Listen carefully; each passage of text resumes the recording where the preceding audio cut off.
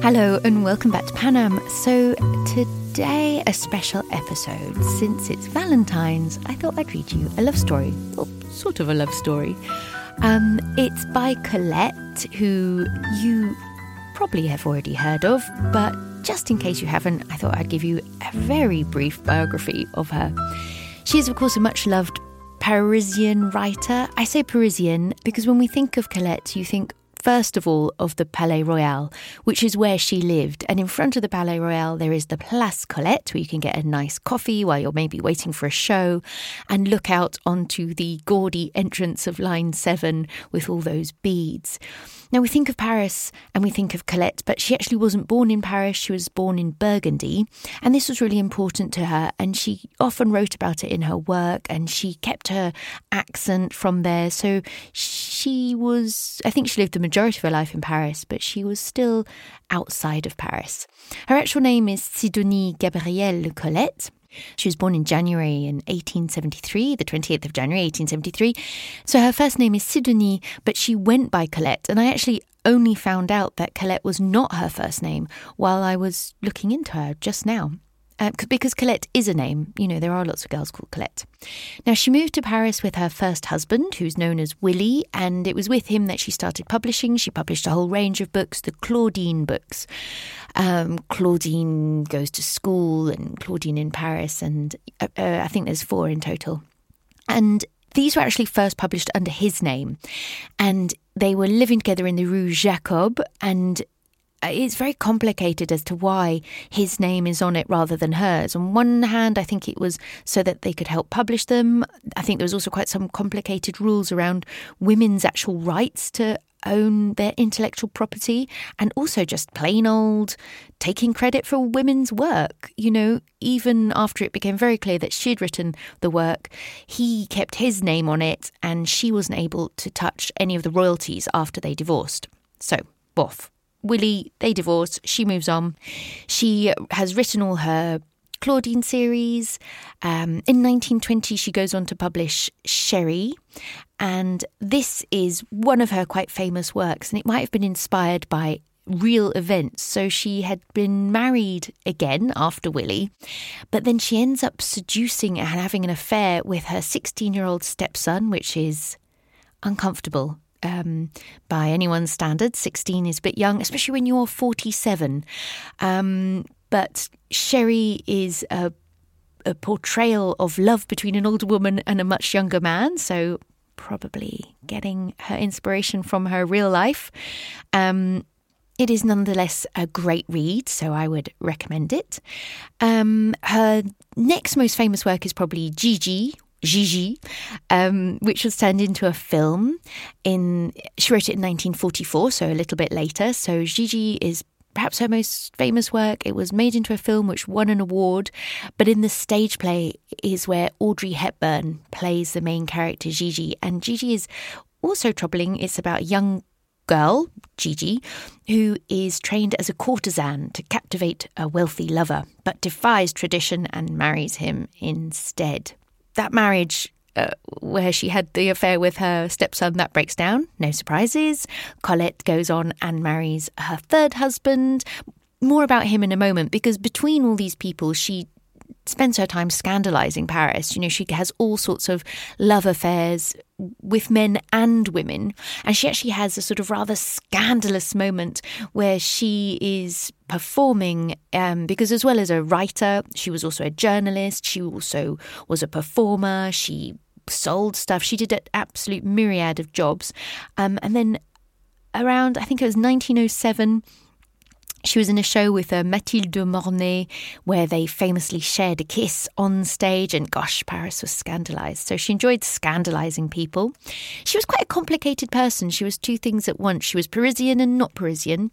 She absolutely loved animals, especially cats, and she would put them in all of her books, and she had lots of cats, but she wasn't really that friendly with people. She could be quite sort of spiky. Even her own daughter, they seem to have had quite a troubled relationship.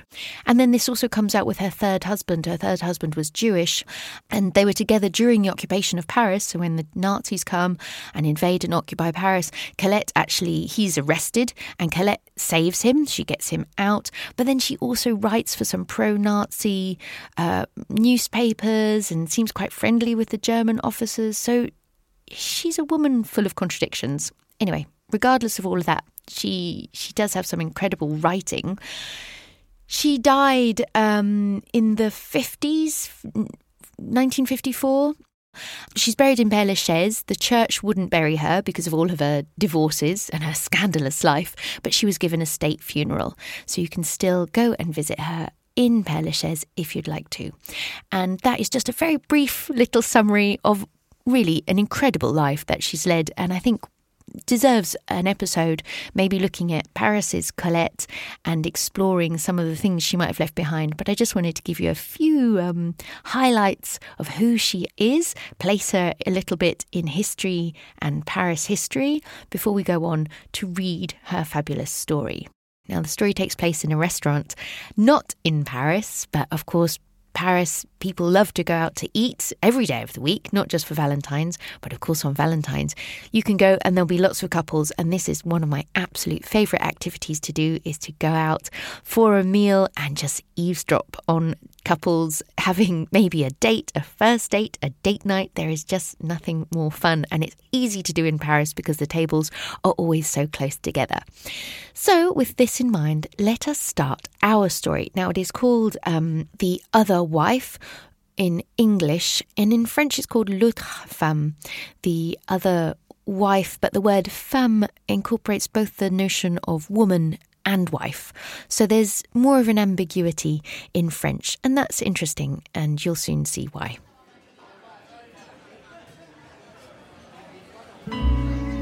Table for two?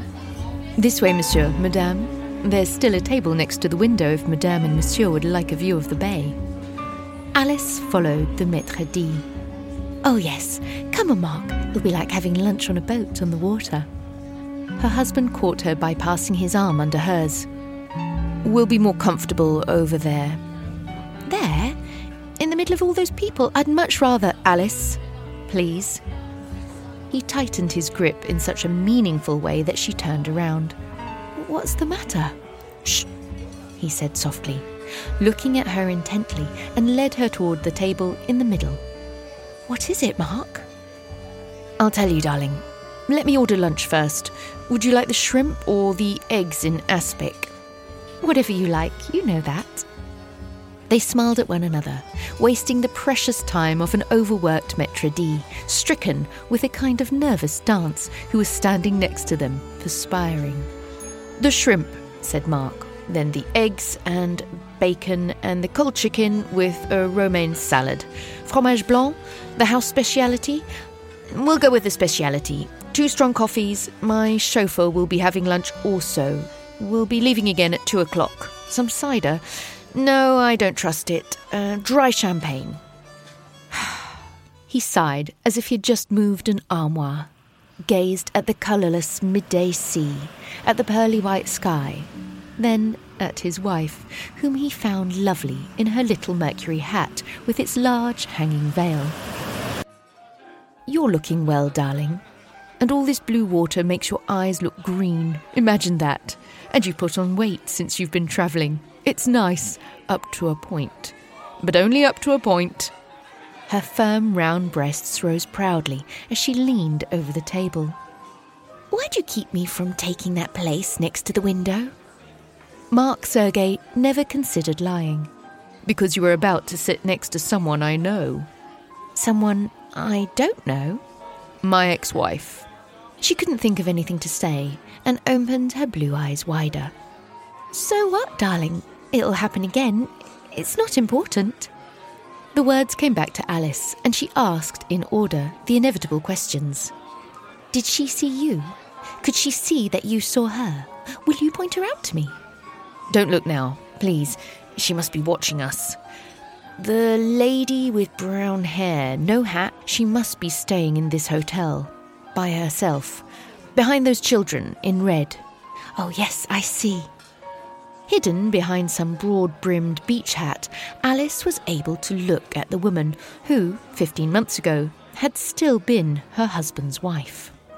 "Incompatibility," Mark said. "Oh, I mean, total incompatibility. We divorced like well-bred people, almost like friends, quietly, quickly. And then I fell in love with you, and you really wanted to be happy with me. How lucky we are that our happiness doesn't involve any guilty parties or victims." The woman in white, whose smooth, lustrous hair reflected the light from the sea in azure patches, was smoking a cigarette, with her eyes half closed. Alice turned back toward her husband, took some shrimp and butter and ate calmly. After a moment's silence, she asked, "Why didn't you ever tell me that she had blue eyes too?" "Well, I never thought about it." He kissed the hand she was extending towards the bread basket, and she blushed with pleasure. Dusky and ample, she might have seemed somewhat coarse, but the changeable blue of her eyes and her wavy golden hair made her look like a frail and sentimental blonde. She vowed overwhelming gratitude to her husband, immodest without knowing it. Everything about her bore the overly conspicuous marks of extreme happiness. They ate and drank heartily, and each thought the other had forgotten the woman in white.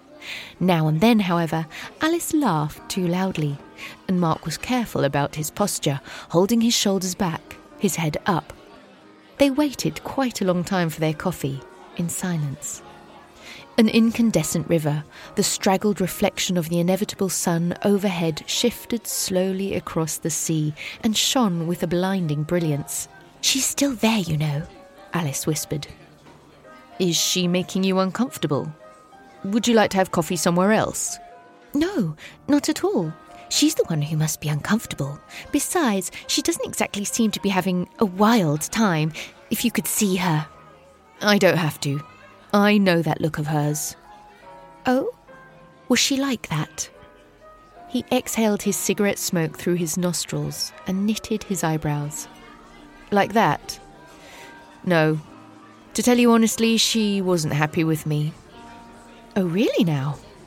The way you indulge me is so charming, darling. It's crazy. You're an angel. You love me. I'm so proud when I see those eyes of yours. Yes, those eyes. I just didn't know how to make her happy. That's all. I didn't know how. She's just difficult." Alice fanned herself irritably and cast brief glances at the woman in white, who was smoking, her head resting against the back of the cane chair, her eyes closed with the air of satisfied lassitude. Mark shrugged his shoulders modestly. "That's the right word," he admitted. "What can you do? You have to feel sorry for people who are never satisfied. But we're satisfied, aren't we, darling?" She did not answer. She was looking furtively and closely at her husband's face, ruddy and regular, at his thick hair, threaded here and there with white silk, at his short, well-cared-for hands, and doubtful, for the first time, she asked herself, what more did she want from him? And as they were leaving, while Mark was paying the bill and asking for the chauffeur and about the route, she kept looking with envy and curiosity at the woman in white, this dissatisfied, this difficult, this superior.